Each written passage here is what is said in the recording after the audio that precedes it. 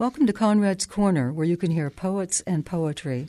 My name is Myrna Stone, one of the Greenville poets, and I'm going to read a sonnet from my fourth book, In the Present Tense, Portraits of My Father, which chronicles his descent into dementia. The poem is entitled, His Other Daughter. Today, not a thing I do, not pecking his cheek or kneading his neck, not even introducing myself to his companion, Jean, as his geek-only daughter, registers. And though moosing about with him in the lounge is not my cup of tea, I'm here, so I might as well stay. He's taken with you, an aide says to Jean, a pup with kibbles for sure.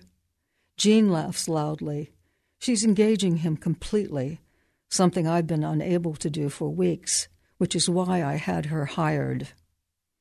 He's a sweetheart. When we met, I knew he liked the gals, Jean says. I'm fired with envy as he pats her hand and says, I'm very proud of you. Understand?